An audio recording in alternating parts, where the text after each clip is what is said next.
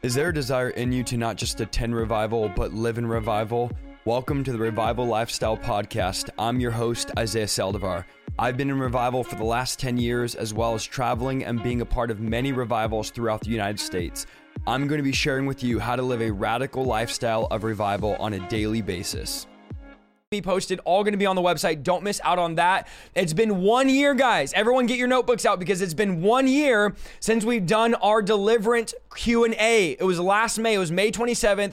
We did our deliverance Q&A, and we're doing it again. We're doing it not just revised, but there's a lot of questions we keep getting in, and it's crucial right now. Help me in the chat. It's crucial right now in the body of Christ that we train people. It's crucial that we teach people. The devil is and is going to continue. Don't think the devil's going to stop. He's going to continue to try to get you to stop from being equipped to deal with him. He doesn't want you to know how to deal with him. So he's going to do everything in his power. He's going to discourage you. He's going to lie to you. He's going to tell you that you don't need to know about casting out demons. You don't need to know about deliverance, or you're in it too much. You're talking about it too much. These are strategies, plans the devil uses so that you won't learn about spiritual warfare, so you won't be able to oppose him. He doesn't want you to learn how to fight. He doesn't want you to learn how to be a spiritual warrior, a spiritual sniper. He opposes deliverance ministry. Some of you know when you started getting into deliverance ministry, how much the devil was opposing you. And that's not because he hates you. It's because he hates deliverance. He hates the driving out of demons. It's the way that his kingdom is destroyed. So he's going to do everything in his power to get you to not learn about what we're teaching tonight, to get you distracted, to get the internet to go out, to get you to get busy, to ignore this, to get in your mind saying it's fake, it's not real, you're not called, you're not chosen, that's only for Isaiah, that's only for this ministry, it's rare, demons are rare, not a lot of people need deliverance. These are all lies from the enemy to get you out of opposing his kingdom. And I'm telling you guys, you've heard me say it before, and I'm going to preach this, guys. You got to understand that the devil is remaining and running rampant in the church unchallenged. Nobody's challenging him. Nobody's going to bat against him. No one's taxing him. He just lives in the church, and you can tweet this, rent free. The devil lives in the church rent free. He does whatever he wants, brings anxiety, brings depression, brings lust, brings suicide, brings bitterness, brings unforgiveness, brings religion, literally just brings in whatever he wants. And I'm going, where are the Jeremiahs? Where are the John the Baptist? Where are the Apostle Pauls in our generation? Where are the Phillips that are going to confront the devil? Where are the Christians? Where are they that are going to confront the devil? But here's what happens. Instead of confronting him, we create theologies that say, we don't need deliverance. We don't need spiritual warfare. We don't need to go about all that or talk about that. I'm going to get into it tonight, and we're going to go after it tonight. But you need to know the devil hates deliverance.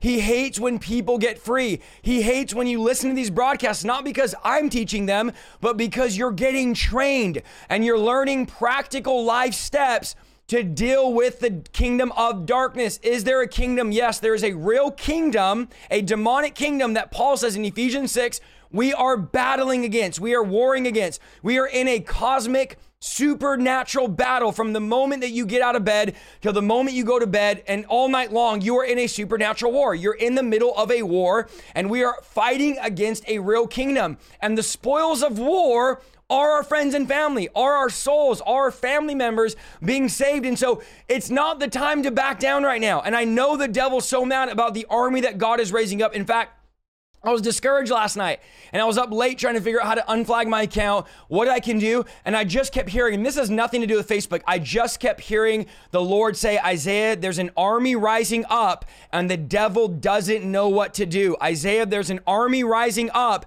and the devil doesn't know what to do. You need to realize this. The devil is scampering. He's running around, that God is confusing the enemy's kingdom. He's setting fire to the enemy's kingdom, and believers are being raised up. Pastors are being raised up. People are being trained up to set the captives free. Beloved, we've gone so long without offering freedom to people. We've gone so long without utilizing the power that the cross won for us. And so don't sit on the sidelines any longer. Don't sit back any longer. Let the Holy Spirit use you. Let the Holy Spirit's anointing empower you. It is by the power of the Holy Spirit that we drive out demons. Jesus said, I drive them out by the Spirit of God. And so it's no wonder we don't see deliverance. We don't see the Holy Spirit in the church. So many churches are not walking in the power of the Holy Spirit, are not allowing the Holy Spirit, come on, share this. I think it just kicked everybody, but we're going to get them all back in here, praise the Lord, are not allowing the Holy Spirit to move. And so because the Holy Spirit isn't moving in, the demons aren't moving out. See, when the Holy Spirit moves in, the demons move out. But because the church is not allowing the Holy Spirit to move in, the demons have moved in, and we've made the Holy Spirit move out. So the church says we'd rather have dysfunction than deliverance. Come on, where are you guys at tonight? We'd rather have dysfunction than deliverance. We'd rather have complacency than freedom. And so now it's more normal to not drive out demons. 90+% of churches, more, but I'm being nice tonight, are not driving out demons. So it's abnormal now to do the work of Jesus, yet we see Jesus talk about deliverance all over. So what do? We emphasize on what he didn't talk about, but we don't emphasize on what he did talk about. For example, we teach all the time on tithing. We teach all the time on giving. We teach all the time on all these other principles about church growth, about strategies. Jesus didn't preach on any of this, but we do. But then when I'm trying to preach on deliverance, y'all are mad saying, well, that's not, that's extra biblical. Extra biblical? You're talking every week about tithing. I'm over here talking about deliverance, which Jesus did everywhere, talked about all that stuff. And yet you're telling me it's extra biblical. So we need to be careful that we're not opposing the work that Jesus is trying to do. God is trying to raise up an army. Let the Holy Spirit begin to work. And we're going hard tonight. I'm telling y'all, let the Holy Spirit begin to work. Let the Holy Spirit begin to train you. Stop being on the offense. We need to stop just preaching about it and start demonstrating it. It's so crazy to me how we always preach about the enemy. We're preaching all the time. Even churches that don't believe in deliverance are preaching about the devil. But the problem is we're not talking about how to deal with him. So we always talk about the devil and we say, oh, you just need to resist the devil. You just need to put on the armor of God, but we don't tell people how to practically fight the enemy.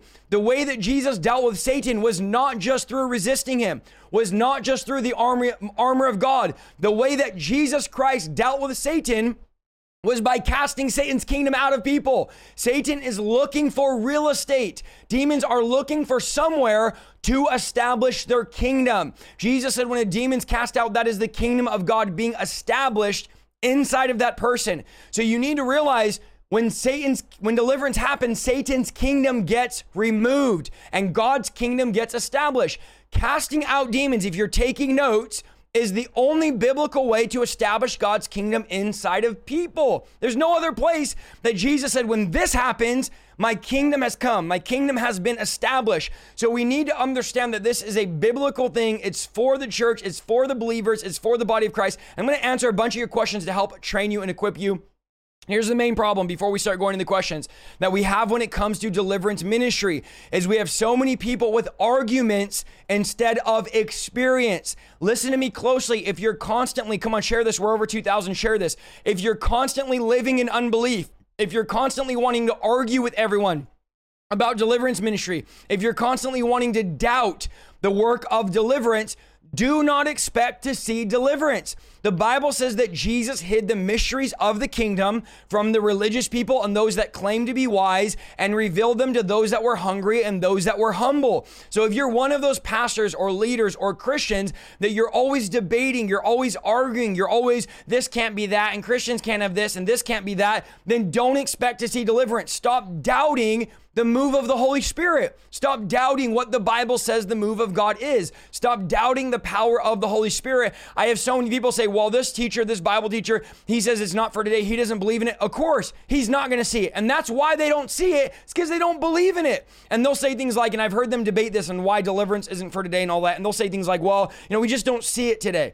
You just don't see it today because you don't believe it today. And the Bible doesn't say see it to believe it. It says believe it and then you're going to see it. We live in an upside down kingdom. So we need to stop preaching against the reality of Scripture. Stop arguing about it. Stop doubting it. I'm telling you right now, if you want to see this, you need to humble yourself and say, I don't know everything. I don't know everything. I'm open to learn whatever God wants to show me, whatever God wants to see. If it's in scripture, then I want to be a part of it. I want to see it. If people are getting set free, I want to be a part of that. Now, we've done over 40 hours of Q&A through our call-in show, and we've done many other Q&As in person via Instagram, via Facebook Messenger and all that, but I've compiled a lot of questions, not only that came in through Instagram, but the common questions you guys ask. I wanted to update this. We haven't done this in a year, and I want to give you a bunch of answers, and here's a couple things I want you to remember. One of the most important things about tonight is not simply answering your questions. That is not just the goal of tonight. It's not just answering your questions about casting out demons. The goal of tonight is also to equip you so that you can answer these simple questions when it comes to deliverance. So my goal is not just you get a bunch of information because I'm answering all your questions. My goal is that you'll be able to defend it when people ask you certain things, and you can train others. So you need to realize this is a training tonight. This is an equipping tonight, not just a Q&A. And the reason why this is important, very important tonight, is because deliverance is rare in modern Christianity. You're going to get constant questions about it because it's not commonly practiced, because it's not commonly done in the church. I'm going to give you ammunition against arguments, which the Bible says we pull down, and against Satan's kingdom, so that when people ask you these questions, you have an answer. So when people say, well, how could this be? You don't just say, oh, well, I don't know, go watch Isaiah's video. That's great. I love that you guys do that, but I also want to make sure that you guys have an answer to people when they ask these questions. So that's why we're going to do this tonight, and we're going to give you all these answers and why we got hundreds of questions. I would encourage you this: take notes tonight so that you can go back, study the notes, and give an answer to people. We're not going to give you some crazy 25-point deep theological answer. I'm going to go deep on some of these, but I want to be as practical as I possibly can, so that you could actually apply these principles in your everyday life, and so that we can go over and cover this. Because where else is there to go to talk about these things? I mean, there's very, very few pastors. I know Alexander Pagani, Mike Signorelli, Vlad, these guys are covering these things as well. But other than that, I could probably think of like maybe 2 or 3 other guys of the thousands of preachers on the internet, the thousands of preachers in the church. I'm wondering, where can we go to teach these things? So this is a refuge. Listen, if you feel rejected, if you feel out of place, if you feel like you're crazy because you believe in what Jesus did, the ministry of deliverance, this is a safe place. This is a refuge for you because you're not crazy. Because guess what? We believe the Bible here. We actually believe the Bible. I know a lot of us preach about it, but we actually believe that Jesus wants us to do this. And I'm tired of this religious nonsense that says that was for yesterday, that the prophet was for yesterday, the apostles for yesterday, that for the gifts of the Holy Spirit have passed away. And now, we've already established the church. The church, friend, has not already been established. We are the church. We are still establishing churches all over the world, and Satan is still opposing the church. So absolutely, deliverance is for today. But I have your guys' comments up. I'm going to start reading through. I have a lot of questions, guys, and we're probably going to go, I don't know how long we're going to go. We might need to do a part 2, but I have so many more questions I'm going to be able to answer. But let me just go over some basic questions. Question number 1, if you're taking notes, is Isaiah, why do you teach so much about deliverance? Now, a lot of you don't want to ask me this, but you think this. Isaiah, why do you always teach so much about deliverance? Now, let me give you several reasons. Reason number 1, the body of Christ is deficient when it comes to deliverance training and deliverance ministry, which is the ministry of Jesus Christ. So if you go to the doctor because you keep getting sick and the doctor says it looks like you have lots of vitamin A in your system, but you have no vitamin C in your system, the reason why you're sick, the reason why you're in bondage, the reason why nothing's going right for you is because you have a deficiency. You're deficient in vitamin C. You're not going to go home and take a bunch of vitamin A because that's not what your body needs at the time. You're going to go home and take vitamin C because that's where the deficiency is. The reason why I'm talking so much about deliverance, listen to me closely as I yell this tonight, is because so few people are talking about it. So I'm talking about it a lot because pastors are not talking about it at all. And I've said this before, when everyone else starts talking about it, I'm going to stop talking about it. Now, I heard one pastor say recently, which was a big honor that he said this. I don't know if he was saying about me, but he said, it seems that deliverance is a buzz right now in the body of Christ. It seems like it's a big deal. Everyone's talking about it. And you know what? I'm humble about this, but I take credit for a lot of that because in August, I started blasting deliverance for months when no one was willing to discuss or talk about it. And I'm grateful, and I want to see Pastors, start talking about it. Pastors, start sharing about it. I challenge pastors all the time, start preaching this from behind your pulpit. So you need to understand that's a main reason why I'm talking about this. There's 1,000 messages on faith. There's 100,000 messages on prosperity. There's 10,000 messages on living your blessed life now. There's 10,000 messages on your family and prayer and living in tough times and surviving the storm and Jesus multiplying your food and tithing and giving. But there's so few messages on casting out demons, which is the ministry, write this down, the ministry of Jesus Christ, not Isaiah Saldivar. This is not my ministry. And this is why I tell people steal all my notes, use all my content, preach all my stuff, because casting out demons is not my ministry. It's the ministry of Jesus Christ. So that's number one. Number two, why I talk about it so much, and I don't have to answer anybody, but I want to share this with you, is because I'm on a divine assignment. God has given me an assignment. If you don't know, and a lot of you are new tonight, so I'm not going to act like you do know. In August of last year, God gave me an assignment to train the warriors up, to train up spiritual warriors, the body of Christ. God told me that they were not ready, they were not prepared, and they were not trained to deal with the devil. And so I'm on an assignment to train up believers. So I'm on a special assignment that God has given me. Number three, this is the ministry of Jesus. And because I love Jesus, I love what he does. Friend, I love deliverance ministry. I love seeing people free, because this is what Jesus did. And when you're in love with somebody, you don't just love the person, you love the thing the person does. And so because I'm in love with Jesus, because this is an overflow of my relationship with Jesus, and I love him and I love what he does, I do deliverance because I'm in love with him, because I care about him and I want to do what he did. As a believer, I'm called to do deliverance ministry. Okay, reason number 4 is when you compare it to all my other messages, it's actually a small percentage. I've taught every week this entire year, and this is my 3rd deliverance training of this entire year. Again, I can teach it every week if I wanted to, but I've been teaching a lot of other topics. So this is my 3rd training of the entire year.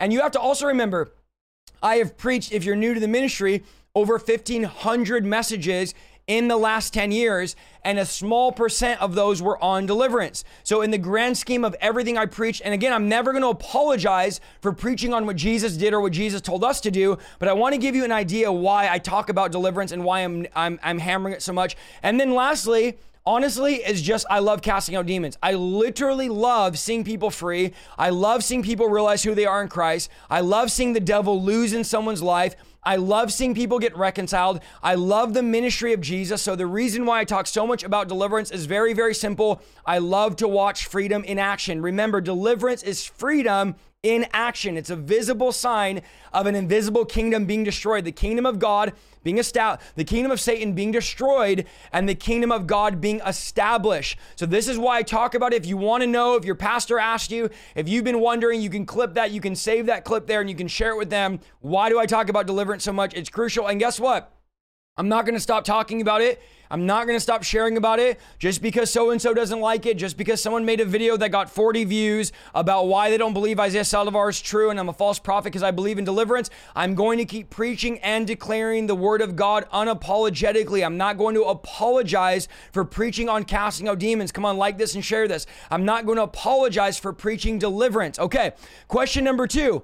Why doesn't the Bible, and this was asked many times, why doesn't the Bible teach us how to cast out demons, but you guys do, referring to all the people that do teach it, okay? Why doesn't the Bible teach how to cast out demons? I've got asked this all the time. I'm going to give you a very simple answer. My goal tonight is to give you the simplest answers possible. The very simple answer is this. The original audience of the scripture were already casting out demons. So it's like trying to say, why don't you teach a fish to swim? A fish doesn't need to learn how to swim. A fish is already swimming. Or you should teach a NASCAR driver, or why would you teach a NASCAR driver how to drive a car? A NASCAR driver doesn't need to learn how to drive a car when they're already driving a car. So you don't need to teach me something that I'm already doing. And the New Testament, they were already driving out demons.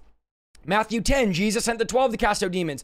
Luke 10, the 72 went out to cast out demons. And in Acts chapter 8, we see Philip in the book of Acts casting out demons. Mark 16, God enlists the entire church to drive out demons. So we don't need to teach them in the Bible when they're already driving out demons. It's like when you go to Africa You don't need to debate in Africa whether demons are real. You don't need to debate in India whether demons are real. They already know they're real. So all of these foolish American arguments of whether demons are real, whether Christians could have demons, all of this foolish arguments we're always having to have and reteach you every single week the same things are not happening in other countries because they're already doing it. They already know it's real. They already believe in the supernatural. It's just these Americans that we have to keep convincing. So again, that's why the Bible doesn't tell you step by step. And it's interesting, when Jesus sent the disciples to cast out demons, he didn't even go with them. He sent them out to cast out demons with his power, his authority, and he didn't go with them, and they were able to do it, and they came back and said, even the demons obey us. So it's not that crazy. It's not that complicated. I'm going to give you some simple steps tonight to walk away with,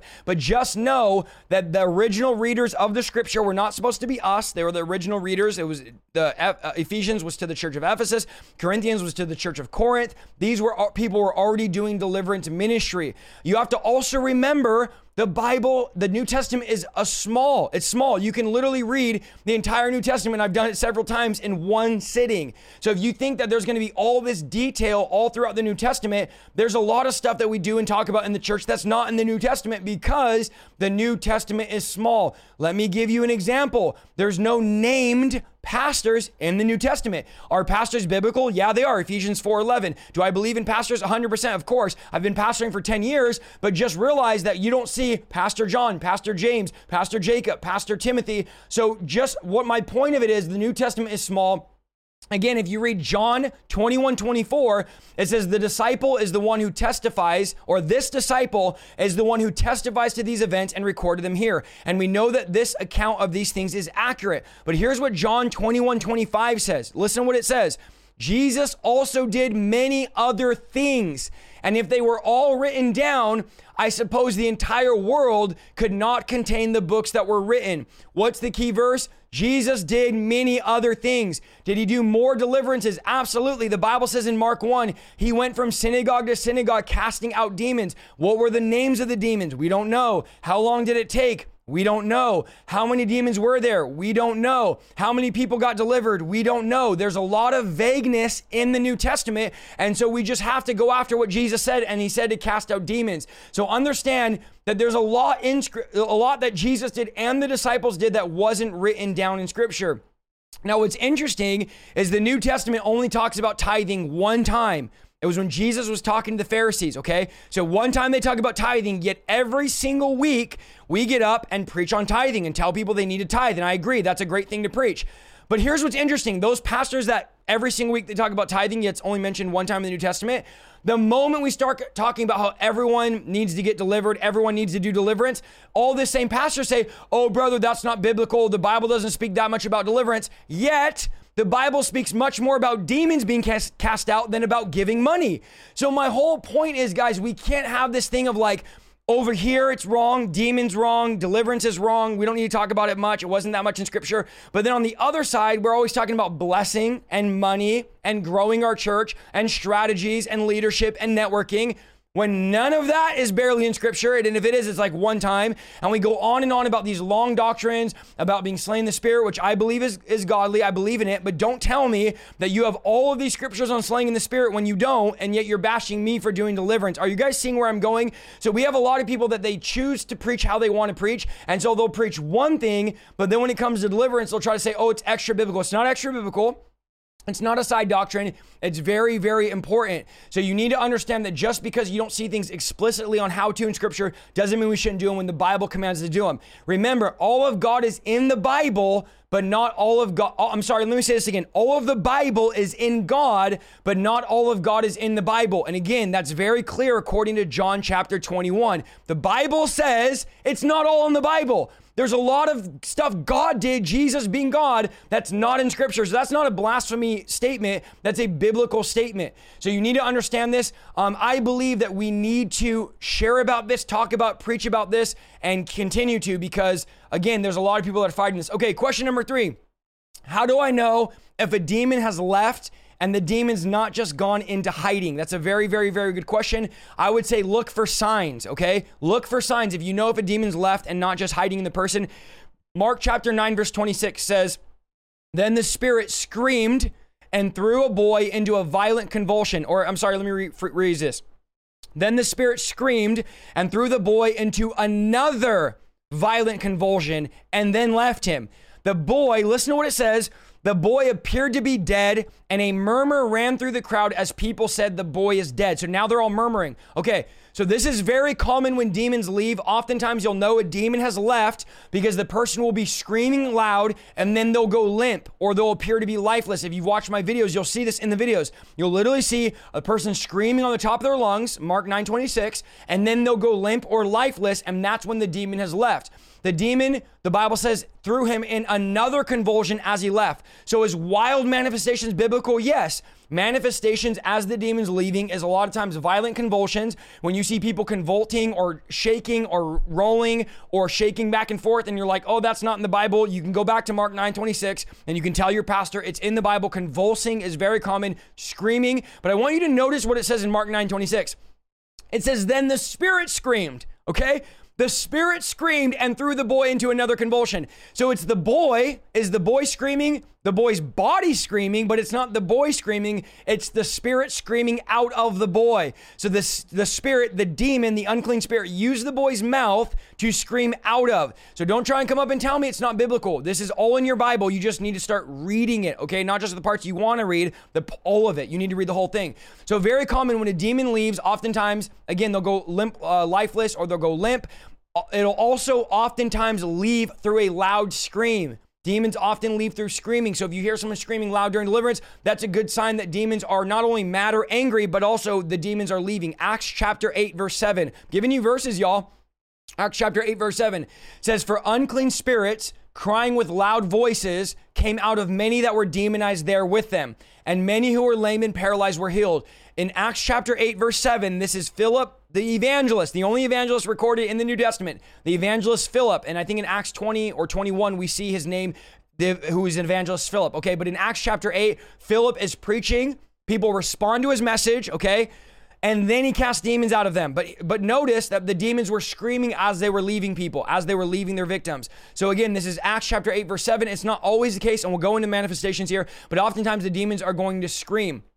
Now, at the end of the deliverance, another way you can see if demons have gone, when I'm done doing the deliverance, I'll go through all the demons I think have come out. So if it's like anger, bitterness, resentment, Jezebel, whatever demons are there, I will go at the very end and I will command those demons that I think have already left. Okay, so say a demon of anger left, and I'm like, okay, I think the demon left, but I don't know for sure. At the end of the deliverance, I will call on the spirit of anger and say, come up, come out, and I'll literally put pressure on the demon. If the person doesn't manifest, doesn't hear anything, doesn't feel anything, nothing's crawling in their body, it's safe to say the spirit of anger has left, but there's no definitive way to know. So that's another way you can know. Another way is this. If you want to know if a demon's really left and not just hiding, give the person a week. Say, okay, I want you to contact me in a week. Let me know how you feel. We think the demons are left, but just see if the demons are still there. Because remember, demons are very, very tricky.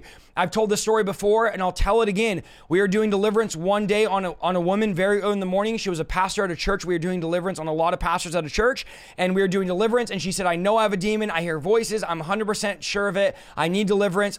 Very awesome woman of God. We prayed over her for like 45 minutes. Nothing manifested. Nothing happened. She just yawned the entire time. Well, my deliverance partner said, I wonder if that's a spirit yawning through her. It's not actually her. I said, no, I think she's just tired because it's early in the morning. She goes home. She takes a nap. She calls back at like 6 p.m., the senior pastor, and says, I took a nap. I never nap. I hate naps. I've never taken a nap before in like the last 10 years. And I don't know why I took a nap. I've been tired all day. Something's going on. I want to come back. I know there's a demon there. I need to get deliverance.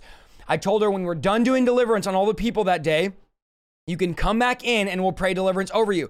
She came back in at around 10 o'clock, 11 o'clock at night. We started praying over her, and she immediately started manifesting a spirit of slumber. And the spirit began to speak out of the lady and say, I was there this whole morning. I was the one talking to you guys, and I tricked you guys. You guys didn't know I was there. I'm smarter than you guys. So the whole time, the 45 minutes we were praying and she was yawning, she was manifesting a spirit of slumber. We just didn't know. And she wasn't saying anything. She was just sitting there blank yawning and didn't realize it was a demon tricking us to get her out of the deliverance and away from us. But thank God she realized, no, this is a demon, because I never take naps, and I don't know why I napped throughout the day. So that was a demon tricking us. So you need to realize demons are very crafty, very tricky. You need to rely on the Holy Spirit, because demons can try and trick you. They will oftentimes, in deliverance, go down in hiding. They will rotate. When they're getting weak, they'll go back in hiding. Another demon will come up. And so you need to realize that these things happen in deliverance. And so you don't always know if they're gone, but you could always go back at the very end and call them out. And if nothing's there, it's safe to conclude that the demons are gone. Okay.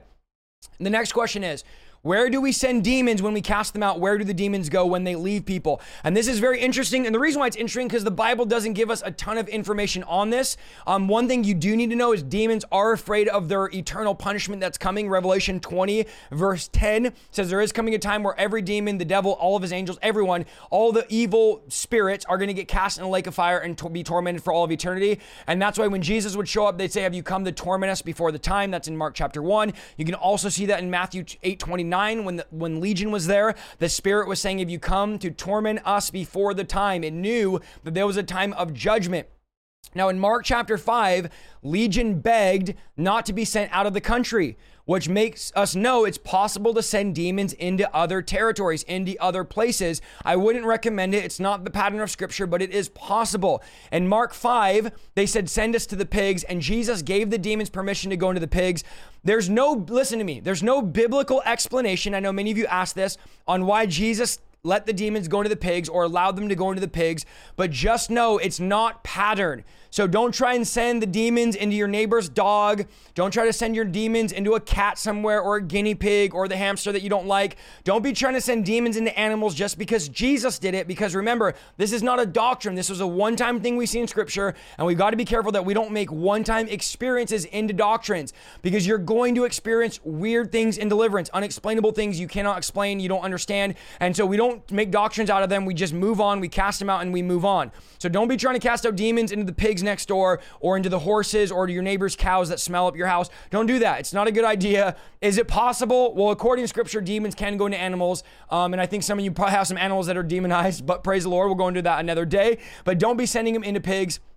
It's not the pattern of scriptures, okay? And that's one of the problems with deliverance is we want fixed methods, but we don't want to rely on the Holy Spirit. And you need to rely on the Holy Spirit more than you rely on fixed methods when it comes to deliverance. So you need to rely on that and understand that. Now, where I send demons and where I would recommend you sending demons, I know some people say I send them to the feet of Jesus. I don't send demons to the feet of Jesus. I send demons to the abyss or the pit. They are both the same thing. If you're taking notes, you send them to the abyss or the pit.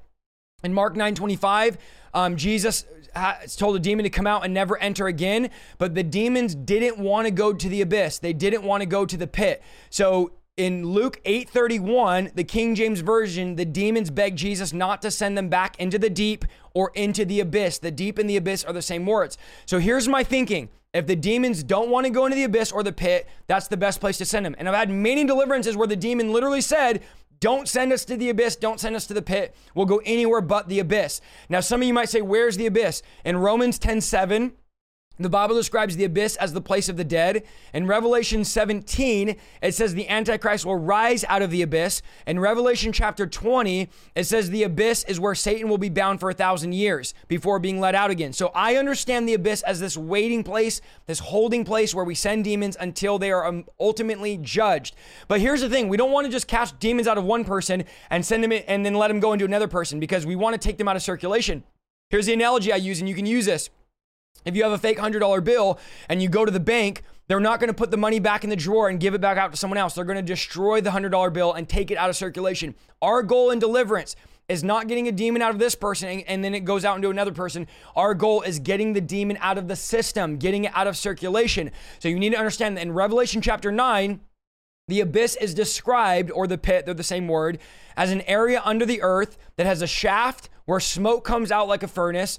And Bill Weiss has talked about this in his book. I believe that's where we send demons. If I'm going to send them anywhere, I'm not going to send them to the feet of Jesus, because Jesus is in heaven right now making intercession for me. So it's like, why am I going to try to send a demon to heaven where Jesus is? So my theory is sending them to the abyss, the pit. Again, they said they don't want to go there in Luke 8:31. So that's a very good place to send them if they don't want to go there. I believe it's a holding place. You can do what you want to do. I teach people that's the safest place to send them is to the abyss or to the pit. It's a safe place. Okay. Next question. I got asked this probably 50 plus times on Instagram today. How do you get a demon to manifest? How do you get a demon to expose itself? Now, the word manifest means to make something clear to the eye or the mind. So it literally means to bring something to the light or make something known. So a lot of people say, what does it mean when a demon manifests? This is all a demon manifesting means. It means a demon that was hiding is now brought to the light. So for example, if a person is at an altar and someone's praying for them and the demon starts speaking out of their mouth, that's the demon manifesting because the demon was hiding and now it's revealed itself. If a person's shaking, rolling, convulsing, and they don't know how to stop it, it's a demon manifesting, exposing itself. So anytime the demons get exposed, that's the demon manifesting. So write that down. Manifesting means to bring something out into the open, to make it clear to the eye or to the mind. Demons are invisible. Spirits are invisible. Demons, and no, we haven't gone over self-deliverance. We're going to though. Demons cannot be seen with the natural eye. They can only be seen with your spiritual eye, which I'll talk about later. And so we've been given spiritual eyes. The Bible makes that clear. Elisha prayed for a servant's eyes to be open, his spiritual eyes, so he could see the angels all around the armies. So we do all have spiritual eyes. We need to pray that God would open our spiritual eyes, and that's through the discerning of spirits as part of our spiritual senses. I have a video of this on the channel. I won't go into it for the sake of time, but just know demons can't be seen in the natural by the natural eye. And so the only way we discern them is through manifestations. So a manifestation could be a crazy evil thought, a crazy evil desire. These are things where now a demon, you know, a demon's there. A demon has manifested. So if I say, have you ever manifested and you're getting crazy thoughts to kill yourself, that's a demon manifesting because it's revealing itself that you know it's there. So the way we get them to manifest, there's a couple ways, but let me just give you a couple you can write down. Number one is by calling them out, by putting pressure on them. And if you're in deliverance ministry, if you're new, you're going to get to learn this. When you call a demon out, you put pressure on them, they usually expose themselves. So this could be something like, I bind every unclean spirit that's living on the inside of a person. I command every unclean spirit to be broken and bound. I command every unclean spirit to, and I hope no one's manifesting right now, but some of you will be. I command every unclean spirit to reveal themselves. I command every unclean spirit to come out of hiding. I pray the light of Christ would expose into every dark area, every hiding unclean spirit. So these are all ways we get them to manifest. You can also torment them. You can plead the blood of Jesus against them. I plead the blood of Jesus against you, Satan. You are bound. You have no power. These are the things I would pray to somebody. You can pray the fire of God. Demons hate the fire of God. So you can literally pray, I pray the fire of God to go in there and burn out and to torment any demons that are in there hiding so that they would come out from hiding. You can anoint the person with oil. Demons hate the anointing. They hate the oil. So you can just put a little dab of oil on the forehead or anywhere on their body and just put the anointing of God against them. Sometimes people will manifest in anointed environments. Remember when Jesus showed up, demons that were hiding in people in Mark 1 in the synagogue were never exposed until the presence of Jesus showed up. So the very presence of Jesus made the demons manifest. If you're wondering why demons manifest when you're at the gym, I used to be at the gym and the people next to me would be manifesting and growling and they didn't know why. It was the presence of Jesus on me, through me, in me was making them manifest. I've been to grocery stores and somebody manifested. I've been in front of a 7-Eleven and the lady's like, what do you want from us? And she started manifesting a demon. So if you're wondering why people are involuntarily manifesting around you, take that as a very, very good sign that they hate the presence of Jesus. And in Acts 4:13, it says they were unskilled and uneducated, yet the Pharisees marveled that they had been with Jesus. So the Pharisees were able to tell that they had been with Jesus. People will be able to tell that you've been with Jesus. So these are different things. The blood of Jesus, a great tool against demons. And you have to also remember, I said this a couple weeks ago, demons have never met a believer like you. They don't know what to do with someone who knows their legal authority in the spirit. So they're afraid of you. Like you're trained, you're equipped, you're a spiritual sniper, you're in these trainings. Most believers are afraid of demons. They're never going to confront, they're never going to call out. And so these are the way that we expose demons. Now, some of you might say, how have I been in church for 40 years and a demon never manifested? And the answer is no one's ever prayed against a demon. No one's ever called a demon out, and demons are not going to expose themselves voluntarily. They're professional hide and seek. They don't want you to know they're there because if they manifest, and I'm reading the comments, then you're going to know they're there and you're going to deal with them. So they try to remain undetected. They don't want you to know they're there. So pray, command them to come out. These are all different ways you can do it. Another way to make them manifest, write this down, is getting them to renounce things. So if they have a spirit of anger, renounce anger. Sometimes when they're renouncing, they're repenting, they're breaking ties, which is all renouncing means, the demons will start manifesting during the renouncing. Demons will also manifest during anointed worship services. They'll also manifest during a long fast. If you've ever been on a long fast and you're like, every time I fast, all hell breaks out, I get all the craziest desires and I get all the craziest thoughts. It's because you're making the demon uncomfortable. Demons manifest, I'm preaching strong tonight, when they get uncomfortable. So when a demon gets uncomfortable, it begins to expose itself. It begins to reveal itself. It can't hide any longer. There's too much light for it to hide in. So I tell people this: if you want demons to manifest and come out of you, make your house, your spiritual house, which is what the Bible calls us, a place where demons don't want to live in. Remember, Jesus said that the demons call us their home. So demons think that we are their home according to Jesus. And so you need to realize if you make the home uncomfortable, they won't want to live there. I remember a demon one time I was casting out, and I've had several say this, how did you know we were living in a house? And my response is because the Bible says it. Jesus said the demon goes out, comes back, says, I'm going to go back to my home. So those are different ways you can get the demon to manifest. I was in an altar call recently, and I saw a young man at the altar, and I saw in the spirit a dark figure over the young man. I didn't need to ask him if he was there for deliverance. I didn't need to ask him if he needed deliverance. I went straight up to him and I said this young man is not your home. Come out of him in Jesus' name. And the moment I said that, he looked up and started screaming and screeching, and a demon started manifesting and trying to talk to me. And we cast the demon out of the young man in about 10 minutes. It was a powerful encounter. But just know, one of the best ways is let him know we know you're there.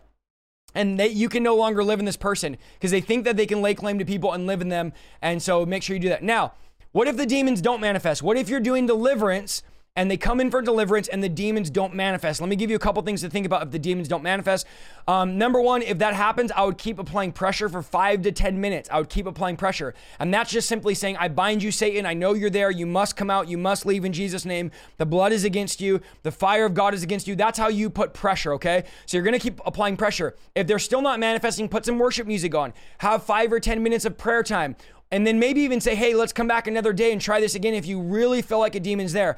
Now, if they don't feel like a demon's there, if they're not getting dominating thoughts, if they don't feel something crawling in their body, if they don't hear voices, and maybe they don't have a demon. So that's another conclusion. But here's what I want to say to all of you guys we're training here tonight. I'm always leery of telling someone they don't have a demon if they feel they do have a demon. Because the best one to know whether you have a demon or not is you. So I can't stand all of these pastors that say, you don't have a demon, nothing's a demon. And by saying nothing's a demon, now the devil never gets driven out because nothing's a demon. So if we say nothing's a demon, we actually do damage because now we're not able to deal with the devil properly. So I'm very leery of telling people, oh, you don't have a demon, just repent more, or just fast more, or just pray more. If you genuinely feel like you have a demon, I would pray. I would go to war against it. I would confront it, and I would put pressure on it, and I would keep doing that. If nothing manifests, let's come back and try again, like that girl I shared with you earlier. Let's come back and do another deliverance. Okay, next question. We're moving along here. How do I stop someone? And we're 40 minutes in. It's all right. We're going to go for it here. Type 1 if you want me to keep going.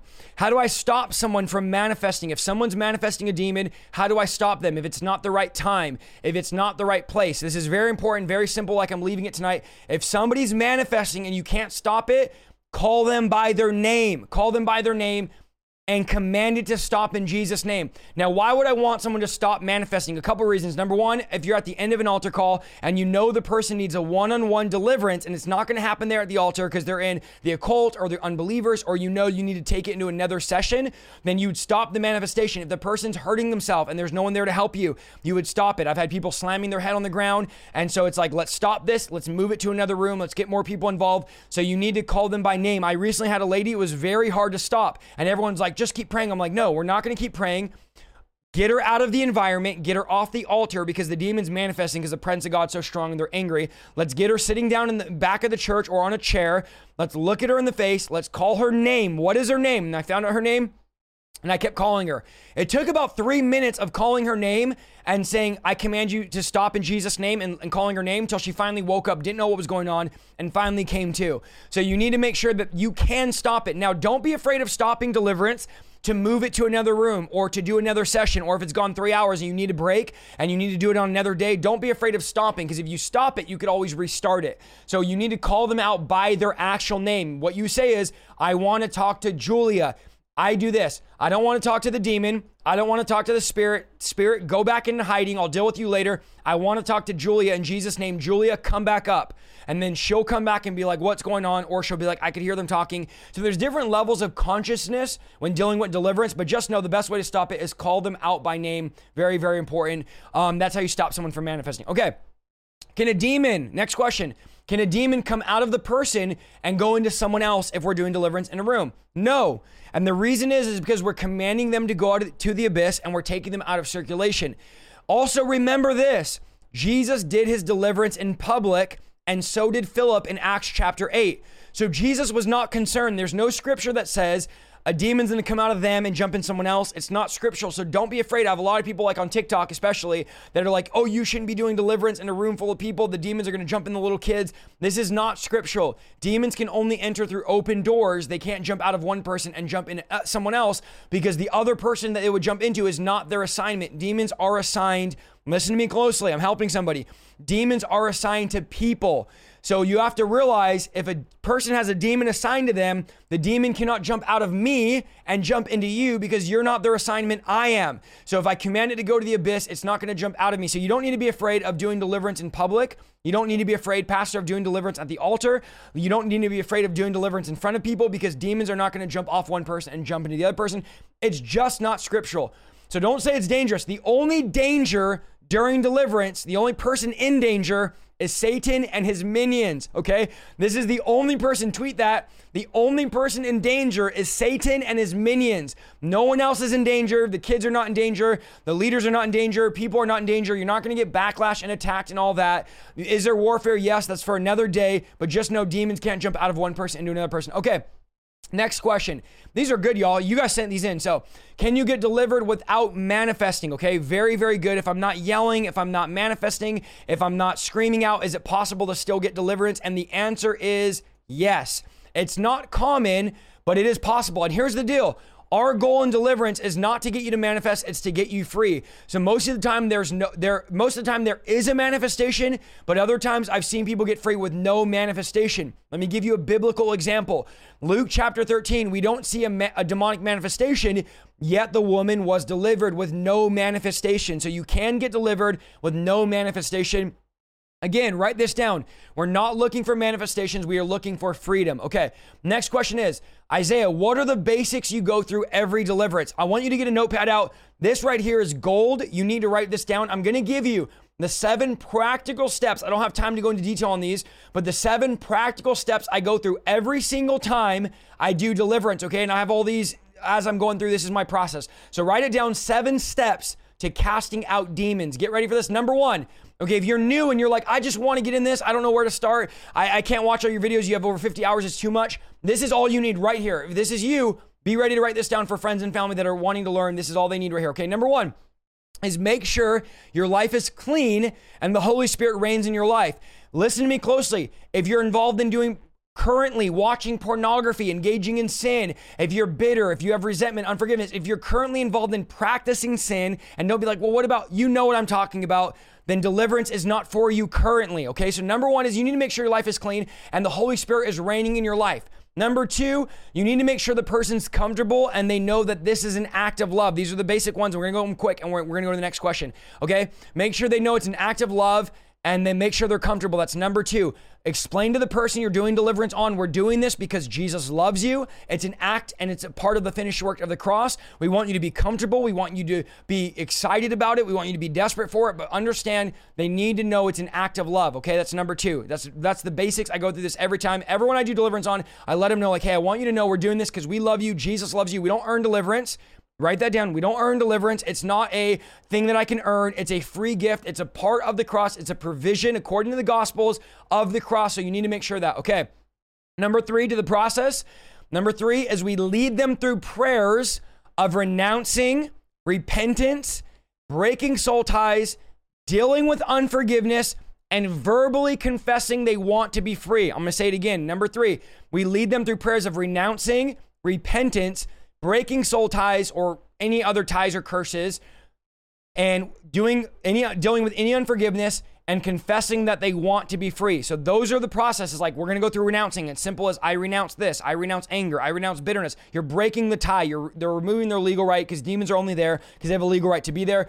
Breaking curses, breaking ties. I have all the videos on that. If you need more detail on this, go on my channel. I have videos on all this. Okay.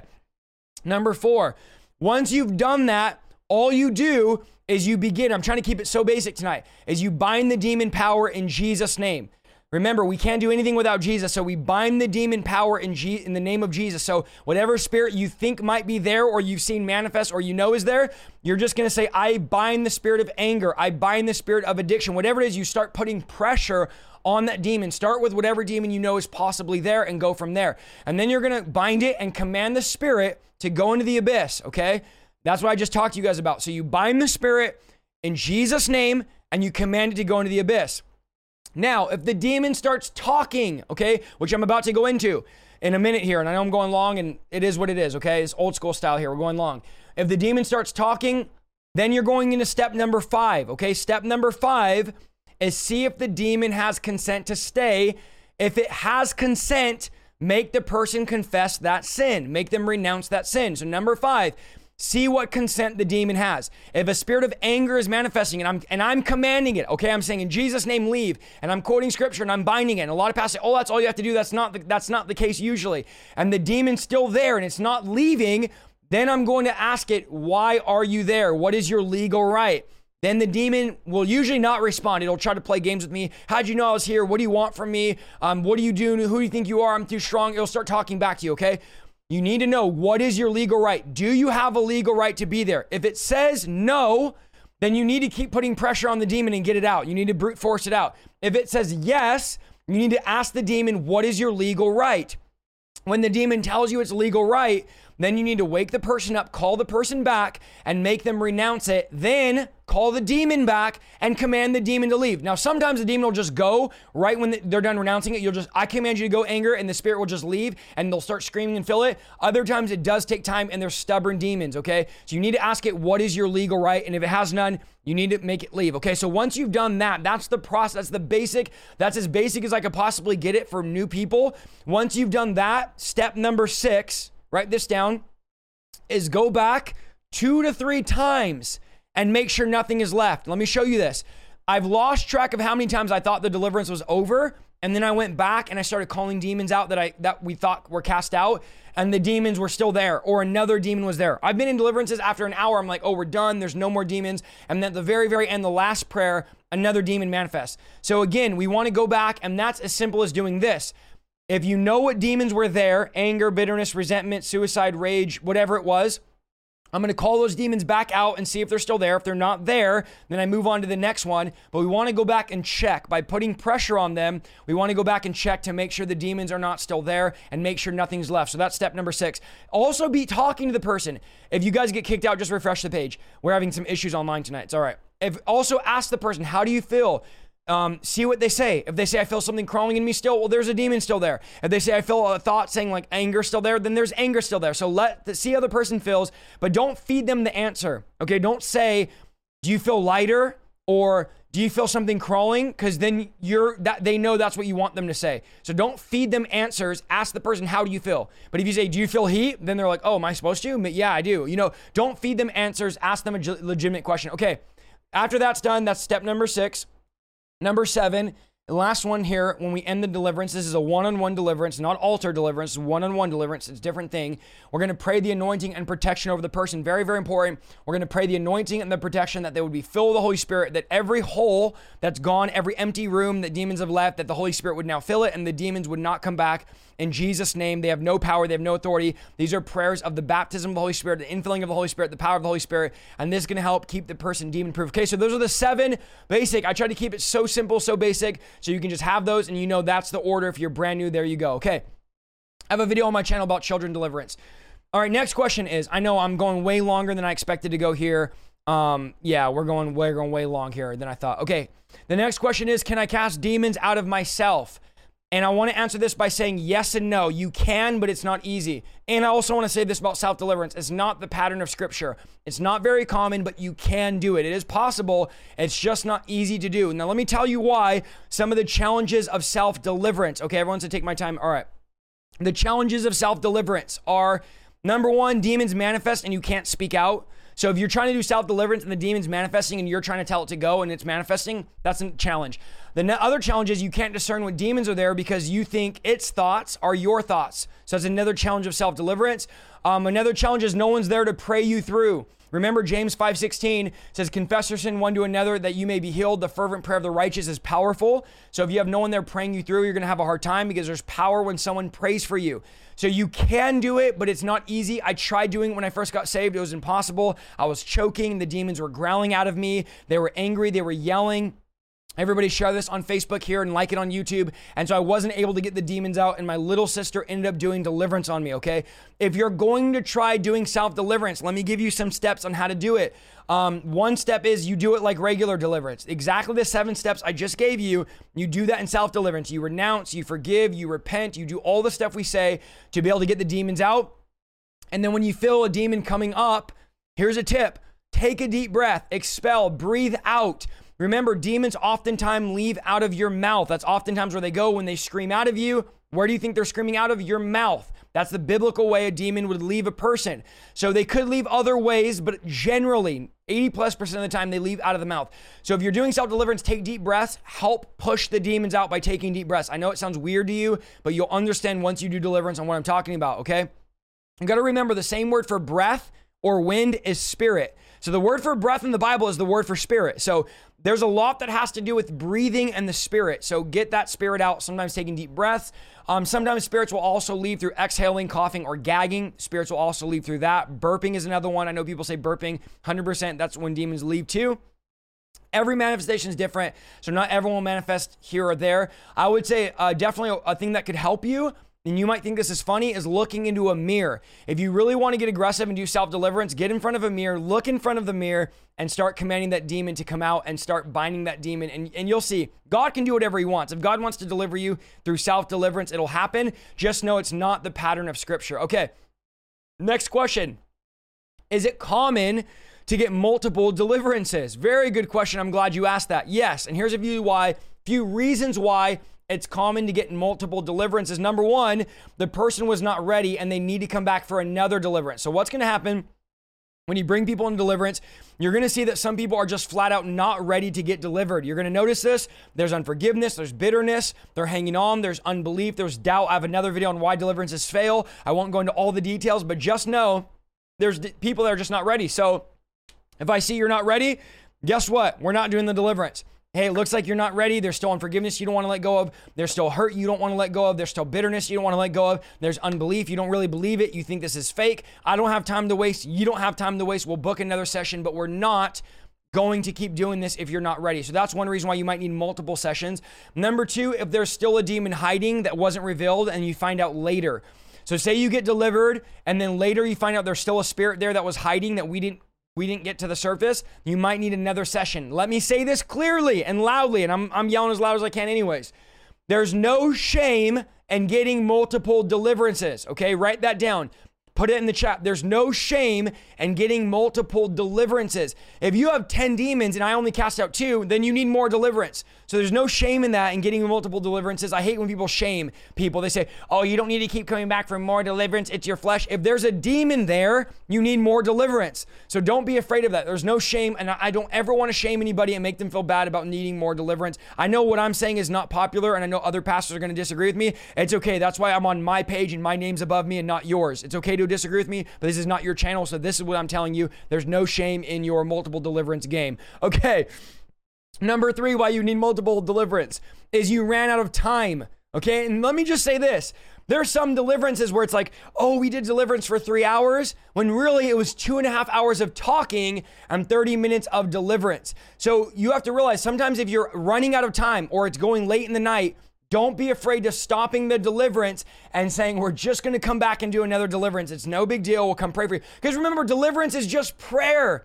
So stop shaming people. It's just prayer. So say, hey, let's come back. Let's pray again next week. Let's pray again at the altar next week. Let's pray again in the room next week. Let's get another session going. Let's put you back on the list, give you a week off here, and we'll get the demons out of you next week. So don't be afraid of stopping it if the demons are still there. That's why you might need more deliverance. If the deliverance session went long, think about how much time you actually spent in deliverance. And you're going to see usually 20% is actually deliverance and 80% is you talking and the other person telling you what they've been going through, okay?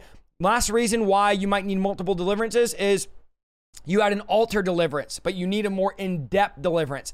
When I'm at the altar, I have a small amount of time, usually 30 minutes to an hour, if I'm lucky, sometimes 10 minutes. And so I could get some demons up there, get them out and get them cast out. But a lot of times at the altar, you guys have heard me say this 100 times if you're not new, at the altar I say you're going to need some more deliverance. So go on our deliverance map, which I'll talk about later. Check out someone to get you delivered. You need a one-on-one session because that's the best way to do it. Altar deliverances sometimes are not efficient. They're good when the power's there and when we do it. I love mass deliverance altar. There's a place for it. But to be thorough, sometimes you'll need to come back for an in-depth one-on-one deliverance, which is what I prefer, but I still do love whooping up the devil at the altar. I will whoop the devil any chance I get. So if I could whoop him up at the altar, if I could whoop him up in a back room somewhere, wherever I could whip the devil up, I'm going to do it. Any chance I get to cast out a demon, I'm going to do it. It's just not always an opportune time. People come to, can you pray for deliverance? And there's a line of 80 people waiting to meet me or whatever. And I'm like, I can't do it right now because it's going to take time and I'm not able to. I have the pastors waiting in the back for me. We have dinner arrangements, whatever it is, it's not always opportune. So that's why I recommend getting people in one-on-one deliverance. And you know me because you've come up to me, some of you, and this has happened. Okay, next question. And I'll try to put chapters on these questions. I don't know. Maybe we'll do it on YouTube. We'll see what we do here. Can a person with demons minister and do deliverance on other people? So if I have demons, can I do deliverance on other people? And the answer is yes, okay? And here's why, because most of the time people don't even know they're demonized and they're doing deliverance, and then eventually they find out, oh, I have demons, I need to get delivered. So you can do deliverance with demons, but let me say this. If you know you need deliverance, I would recommend getting deliverance before ministering, okay? In case your demons interrupt the deliverance, but it's not required. Now you might say, oh brother, that's not true. Can you pray for the sick while you're sick? Paul went through sickness and was praying for the sick. So I would say if you can pray for the sick while being sick, you can pray for the demonized while being demonized. Again, if you're manifesting dramatically, I would recommend getting delivered first before you're trying to do deliverance on others. But getting delivered, write this in the chat, is not a prerequisite to doing deliverance, although I recommend it. And here's why, because it's not your power that's doing deliverance, it's the power of Christ. So this is not about what I've done, this is about what Christ has done. So yes, you can. I've done deliverance with people that have been my deliverance partners.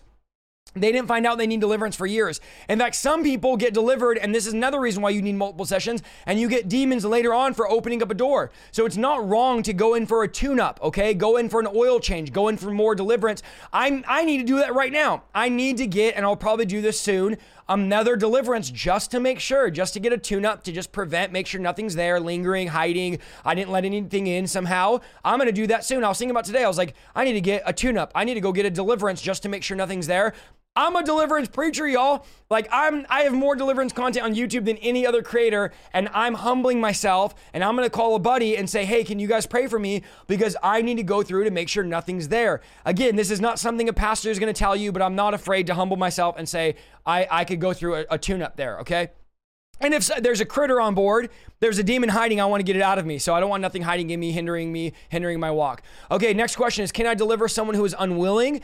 Let me say it's very hard because Satan and God both recognize free will. And I've yet to see a deliverance that was forced on someone and it actually be effective. Now you might say, well, I watch guys on YouTube that are on the streets and they're doing deliverance on drug addicts and drug dealers. Okay, a lot of times what you're seeing is someone manifesting, but the demon not leaving.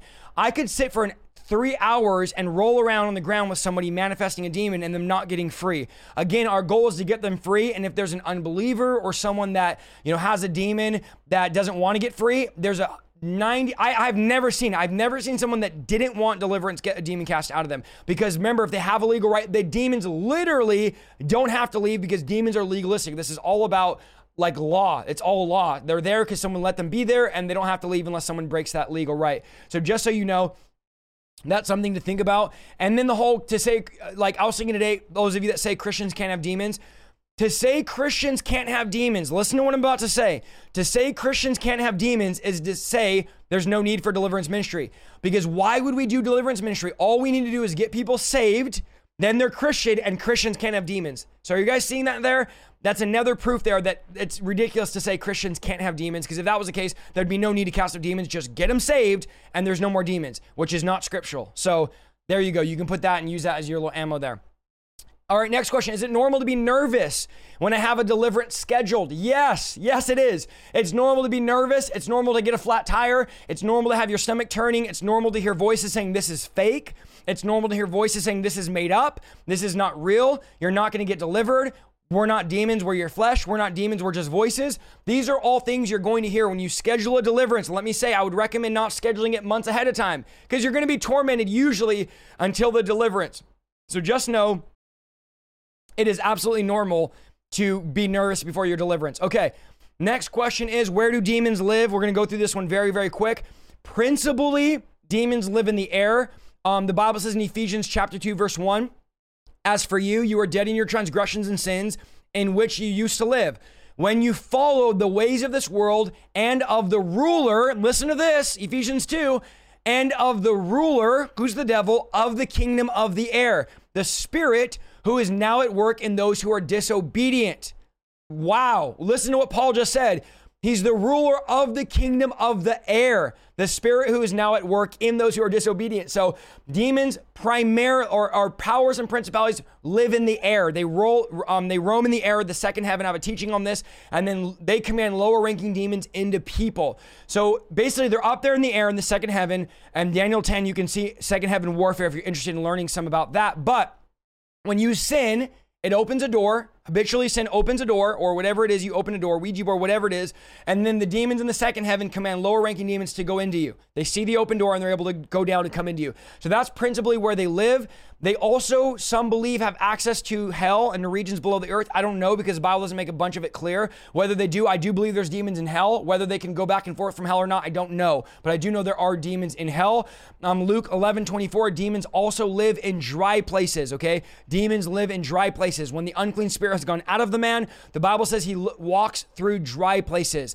Demons also live in evil places where crimes are committed, where evil things have been done. That's in Revelation 2:13. It says, I know where you live. You live where Satan has his throne. Yet you remain true to my name. You do not renounce your faith in me, not even in the days of Antipas, my faithful witness, who was put to death in your city. And this is what John says, where Satan lives. So 2 times in that passage, John says Satan lives in a specific city. So demons and satanic structures and demonic kingdoms, they do live in cities. They do live in places. They do dwell in places. But here's the bottom line. Above all of that I just said, demons live inside of people, and they want to live inside of people. Demons would rather live in people than any other place. Listen to what Luke 11:24 says. When an unclean spirit goes out of a man, whether that's the man dies, whether the demon leaves by free will, or whether it's cast out, we don't know. It just says when an unclean spirit goes out of a man, he goes through dry places, seeking rest. He's looking for somewhere to make camp. He's looking for somewhere to rest. He's looking for somewhere to establish his home. He finds no rest. And this is what the demon says, according to Jesus. Listen to what the demon says. This is quoting Jesus. I will return to my house, which I came from. Okay. Where did he come from? A man. Who's the man? The demon's house. So demons want to live in you. You are their home. They need a body to sin through. I didn't say that. Jesus said that, okay? That's in the Bible. So just like the Holy Spirit needs a body to work through, okay? The Holy Spirit needs a body to work through. That's why in Romans 12, Paul said, offer your body to God. Demons also need bodies to establish Satan's kingdom through. So demons do need bodies to work through. They need bodies to establish Satan's kingdom through, okay? Next thing I want to say is question is, why do you guys talk to demons? And we're going to go through this quick. We do it because Jesus did it. In Mark chapter 5, with the demon, the man of Gadarene who had a demon, Jesus, the Bible says, commanded the demon repeatedly to leave. He had been commanding the demon to go, and the demon didn't leave. And then Jesus asked the demon its name. So the only reason we talk to demons, write this down, is to figure out why they're not leaving. Our goal is not to talk to demons. I don't start deliverance with talking to demons. I start deliverance by casting them out, commanding them to go. And if they don't, then we talk to them. It's conversation. I'm sorry. It's not conversation. It's interrogation.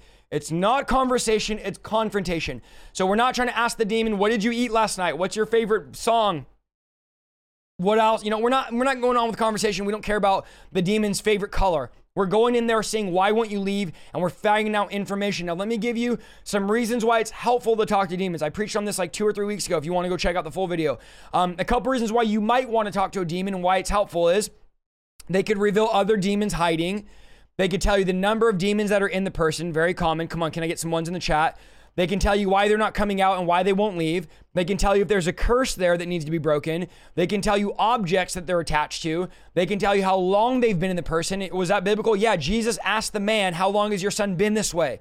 The boy was demonized, and Jesus said, how long has he been demonized? Okay, so they can tell you how long they've been in the person. They can tell you the name of the demon, which will help you understand its strategy and its structure. Confusion spirit will confuse you. Anger will be violent. A lying spirit will lie. So the information could speed up the deliverance because you're not going to try to guess why the demon's not leaving. Now you can sit there for 4 hours commanding the demon to go and not figure out why it's not leaving. And it'll let you do that and it'll put on a show for you. But it's better just to get in there surgically, say, why aren't you leaving, figuring it out, and then getting the demon out. It's the best for them. It's the best for you. So stop listening to all this undoctrinal, unscriptural, and uneducated preaching that says, oh, you should never talk to a demon for any instance. Jesus did, and we are okay too. I've never felt convicted. There's no verse that says don't talk to demons. The Bible says don't talk to the dead. It doesn't say don't talk to demons. And when it says don't talk to the dead, it's talking about necromancy, another topic. Okay. Now here's what people are going to say. Well, demons lie, Isaiah. That's true, but listen to me. They usually don't lie. If you're in deliverance ministry, you know demons usually don't lie. If you're not in deliverance, if you've never done deliverance and you've been told by a pastor all the time that doesn't do deliverance, demons lie, don't talk to them, they lie. That's a true statement, but it's usually not the case. Demons use deception rather than lying. So demons often. Now let me give you a mind-blowing fact that I gave the chat 2 weeks ago, but there's a lot of new people in here. Get ready for this. This is going to blow your mind. There's not one verse in the entire Bible where demons lied, okay? Now, come on, can we get an emoji in the chat, a mind-blown emoji? Not one verse. In fact, if you look at Acts chapter 16, when the little girl who was demonized, she was saying, these are the men of God. These are men preaching the way. The demon speaking out of her was telling the truth. If you look at when Jesus confronted the spirit of Legion, Legion didn't lie to Jesus. Jesus never said, you lying spirit, stop lying. When Satan came to Jesus, Satan didn't lie. He quoted the scripture and didn't lie. What he did was he manipulated and he twisted scripture. So again, I love all of the theology that's like, demons lie, don't talk to them, and just command them to leave. But these are all people that are uneducated and unskilled in deliverance. They don't do deliverance. So stop taking your advice from people that have no fruit. I want your resume before you're going to argue me. I want to know, do you cast out demons? If you have no resume, then don't try to come up and tell me when I cast out demons all the time. Don't try to come up and tell me, why I'm doing it wrong and you're doing it right. Okay. What happens? Next question. What happens if a demon is speaking in another language? Very simple. Command it to speak in English. Demons can speak any language. Don't let them trick you. If it's speaking in Spanish, trying to confuse you, make it speak English. If it's speaking English, you need to speak Spanish, make it speak Spanish. I've seen people that cannot speak a lick of English, speak fluent English because the demon's speaking. And I've dealt with people that don't speak any Spanish and they're speaking in Spanish when the demon's manifesting. So demons can speak any language. They don't have a brain like we have. They have a larger amount of knowledge than you and I. So demons can speak in any language. So feel free to do that. Next question. Is there a difference between oppression and possession? And I'm going to say something I wish somebody would have told me years ago. No, there's no difference. It's made up verbiage to make believers feel better. That's what oppressed and possessed is. In the Bible, there's no difference between being oppressed or being possessed. When it comes to the demonic, the Bible uses the Greek word demonize, which means to be under the power of a demon. Jesus never cast demons off of people, only out of people. So do me a huge favor and just trust me, please. Could everyone just trust me what I'm about to say? I will do you a massive favor. I'll save you arguments. I'll save you headaches. I'll save you confusion. And I will just save you here.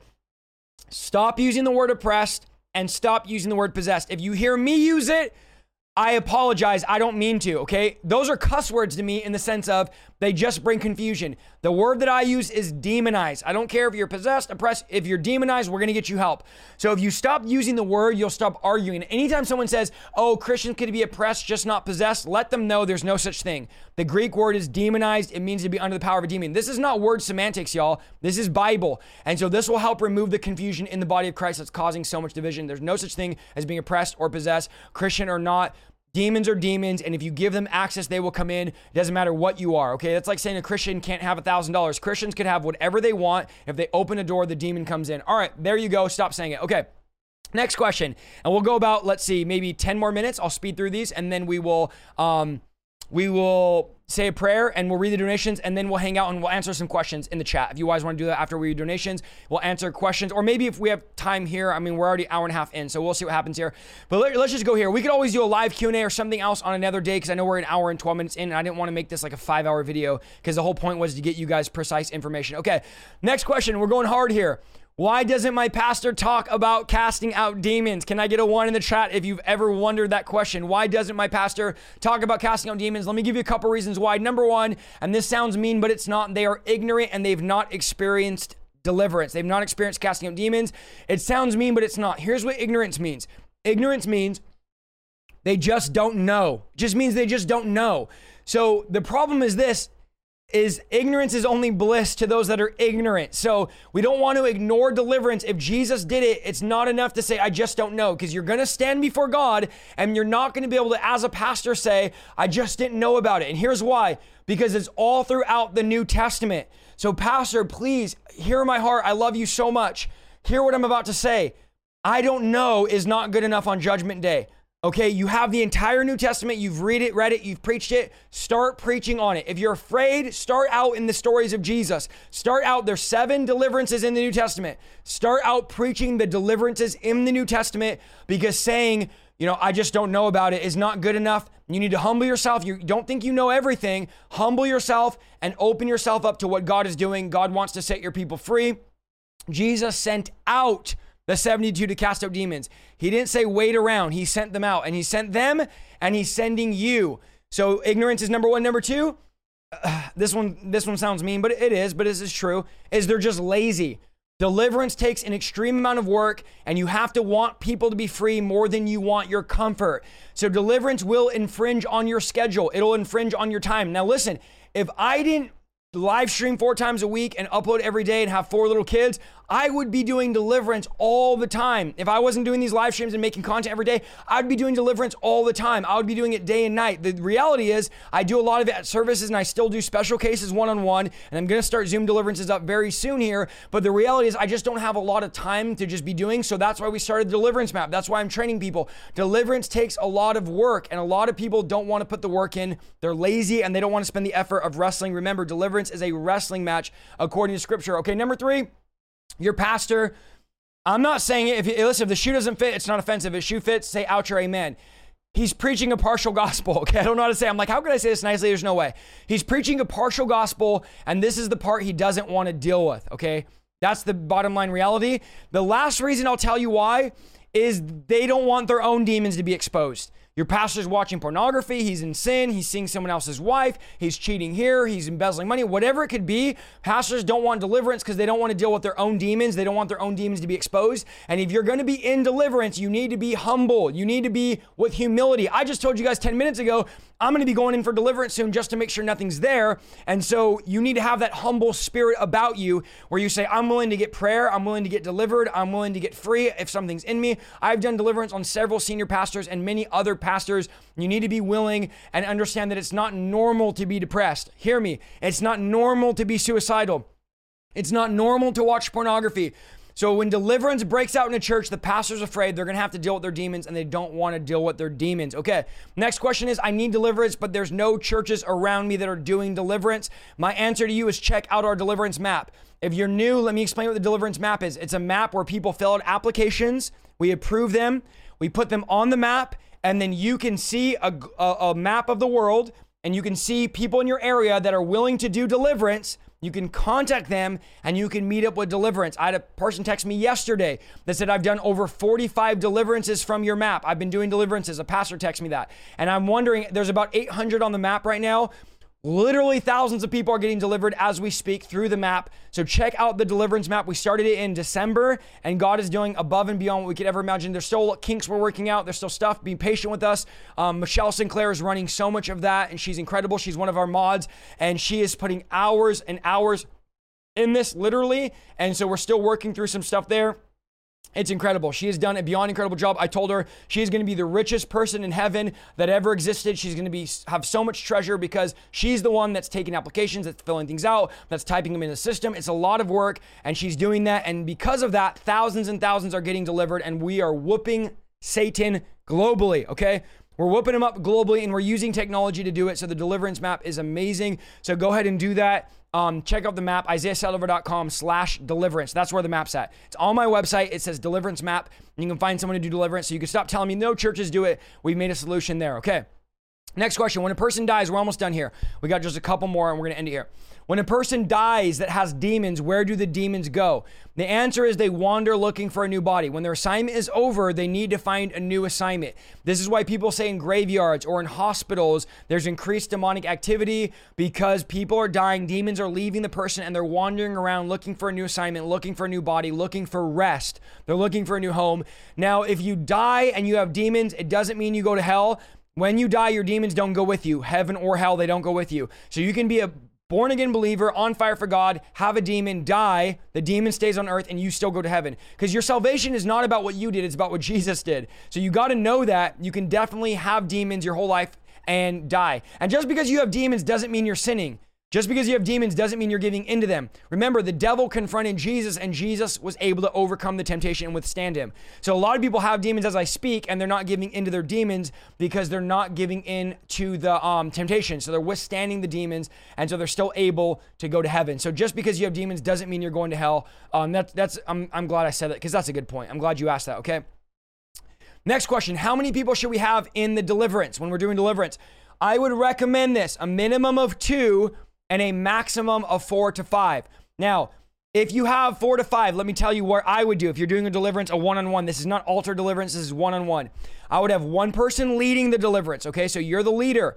I would have another person praying praying with you, just laying hands and praying with you under their breath quietly, asking God for words of knowledge, asking God for wisdom and revelation, that. I would have a third person with a notebook or a notepad or notes app, writing down what the demons say, writing down the names of the demons. So whatever comes up, this is going to helpful at the end. We can go back and make sure they're gone. So one person taking notes, one person helping and praying, one person leading. And then if you have an extra person, they can help. If it gets violent, hold the person down. They can be praying under their breath quietly and they could be supporting you, getting words of knowledge. I wouldn't go more than 4. If you do, don't really have them too involved, just have them there. Now, if you want to have people there to train them, that's fine. You can have 10 people there helping train. That's okay as long as a person's okay with that. There's no problem with that. But I think the sweet spot is 3 or 4. That is the sweet spot. I would recommend no more than that unless you're training a group. And if you are training a group, do that. Do a lot of people. I think we need more deliverance services. And if pastors are open to this, I will do this more of where we're literally doing deliverance on stage. I think this needs to happen.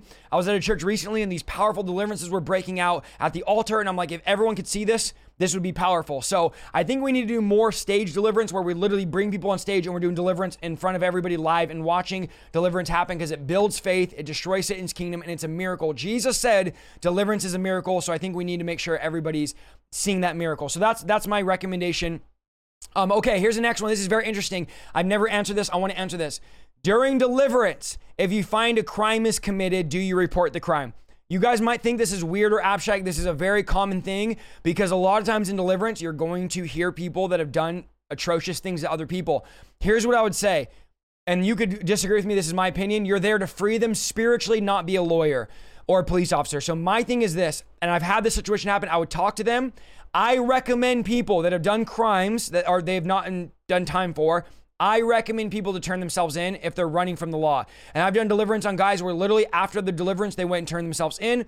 I did deliverance on a guy that did 10 years because he killed his brother and he did a 10-year prison sentence and was out and the spirit of murder was still in him and we cast it out of him. So again, if you're hearing crimes that were committed, I would talk to the person and say, hey, I would recommend you turning yourself in, going to authorities or paying for whatever crime you did, making things right. Even if you're a believer, there's still consequences to your sin. So I would make sure that you make those things right. That's what I recommend to people that have committed crimes and that they're running from the law. And again, we've dealt with these people in many situations. I would recommend that. Okay. Let's go through. We have 2 more and then we're going to be done. Is that cool? Okay. Next one is, I heard light and darkness can't coexist. How could a believer have a demon? This is another way that people spin this. Here's the verse that people keep saying. And I know a lot of you wrote this in. I had probably 30 of you say your pastor told you this about deliverance and they don't like you listening to me because, how could light and darkness coexist? This is not for the church. This is for the world. Listen to me. The only verse they use is 2 Corinthians 6:14. 2 Corinthians 6:14 is speaking about unbelievers partnering with believers. It's not about demons. There's no demon word there. And it's not about demons being inside of people. It literally has nothing to do with demons. And it doesn't say it can't coexist. It says it shouldn't coexist. It says light shouldn't dwell in darkness. What do they have in common? What fellowship does light have with darkness? It doesn't say it can't be that way. It says it shouldn't be that way. So you need to realize that the Holy Spirit and demons live in different places. We are soul, body and spirit. When you get saved, your spirit gets resurrected. You were dead spiritually when Adam sinned. You come alive in Christ, and your spirit is made perfect in Christ. But your soul and your body are still subject to change. That's why you could still have sickness and be a Christian, because your body is still being redeemed. That's why you could still have negative thoughts, because your mind, your will, and your emotion are subject to change. Demons don't live in your spirit. Listen to me closely. Demons live in the soul, in the mind, the will, and the emotion. And many times demons' functions relate to things in your mind, things in your emotions, and things in your will. So keep that note. They live in different places. How can a demon and God live in the same house? They don't. They live in different places. That's how they can exist. And I have other verses. Go to Acts chapter 5. Ananias was spirit-filled in one chapter and filled with Satan in the next chapter. So there's the answer to that, okay? All right, guys, we're going to wrap up the questions there.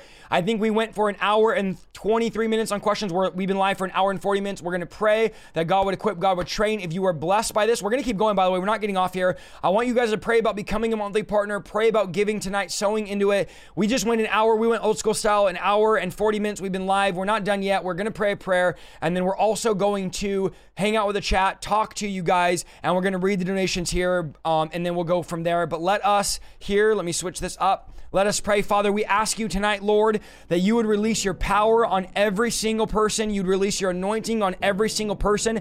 I pray, Lord, that you would train us and that you would equip us for supernatural warfare. Paul called Timothy a soldier. And so, God, we know that we've been called to be soldiers, and tonight we soldier up. Tonight we take your word serious. We take your will serious. And Father, tonight we take a stand against the kingdom of darkness and the powers of the enemy.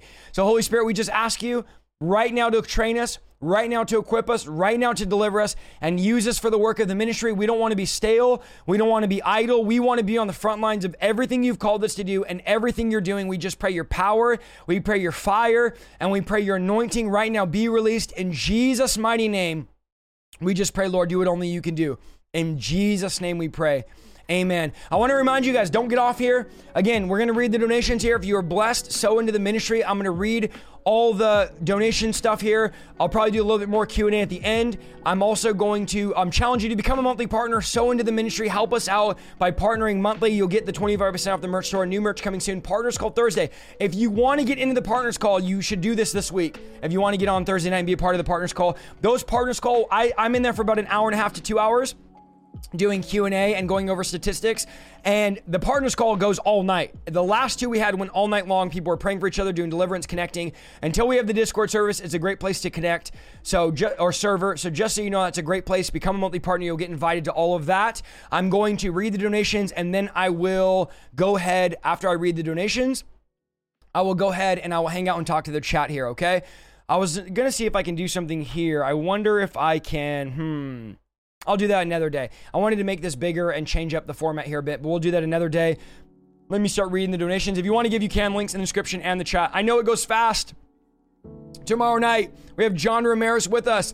Don't miss that. Don't miss John Ramirez. Guys, we're in Facebook prison right now, so help us get out of Facebook prison by sharing the stream and telling your friends and family. If you're on YouTube, I need you to like the broadcast. That's going to help us out tremendously. Like the broadcast, okay? So we're going to start reading the donations. Thank you to everyone that's giving, that's already sown. We are officially sponsored, okay? If you don't know, our streams are sponsored by Awakening Remnant Church. Make sure you check them out. They give again tonight. They're always giving, and they're always sponsoring us, and they're incredible church in New York. I'm going to be visiting or meeting them next month whenever I go and see Alexander Pagani. So everyone show love to Awakening Remnant Church. People like them, churches like them, enable us to keep going. And so thank you, Awakening Remnant Church. I can't say it enough how much you've given, how much you've blessed us. You are amazing. Thank you so much for listening to this week's episode of the Revival Lifestyle Podcast. If you like what you heard, go to www.isaiahsaldivar.com for more content, and please follow me on Facebook, YouTube, and Instagram at Isaiah Saldivar. See you next week.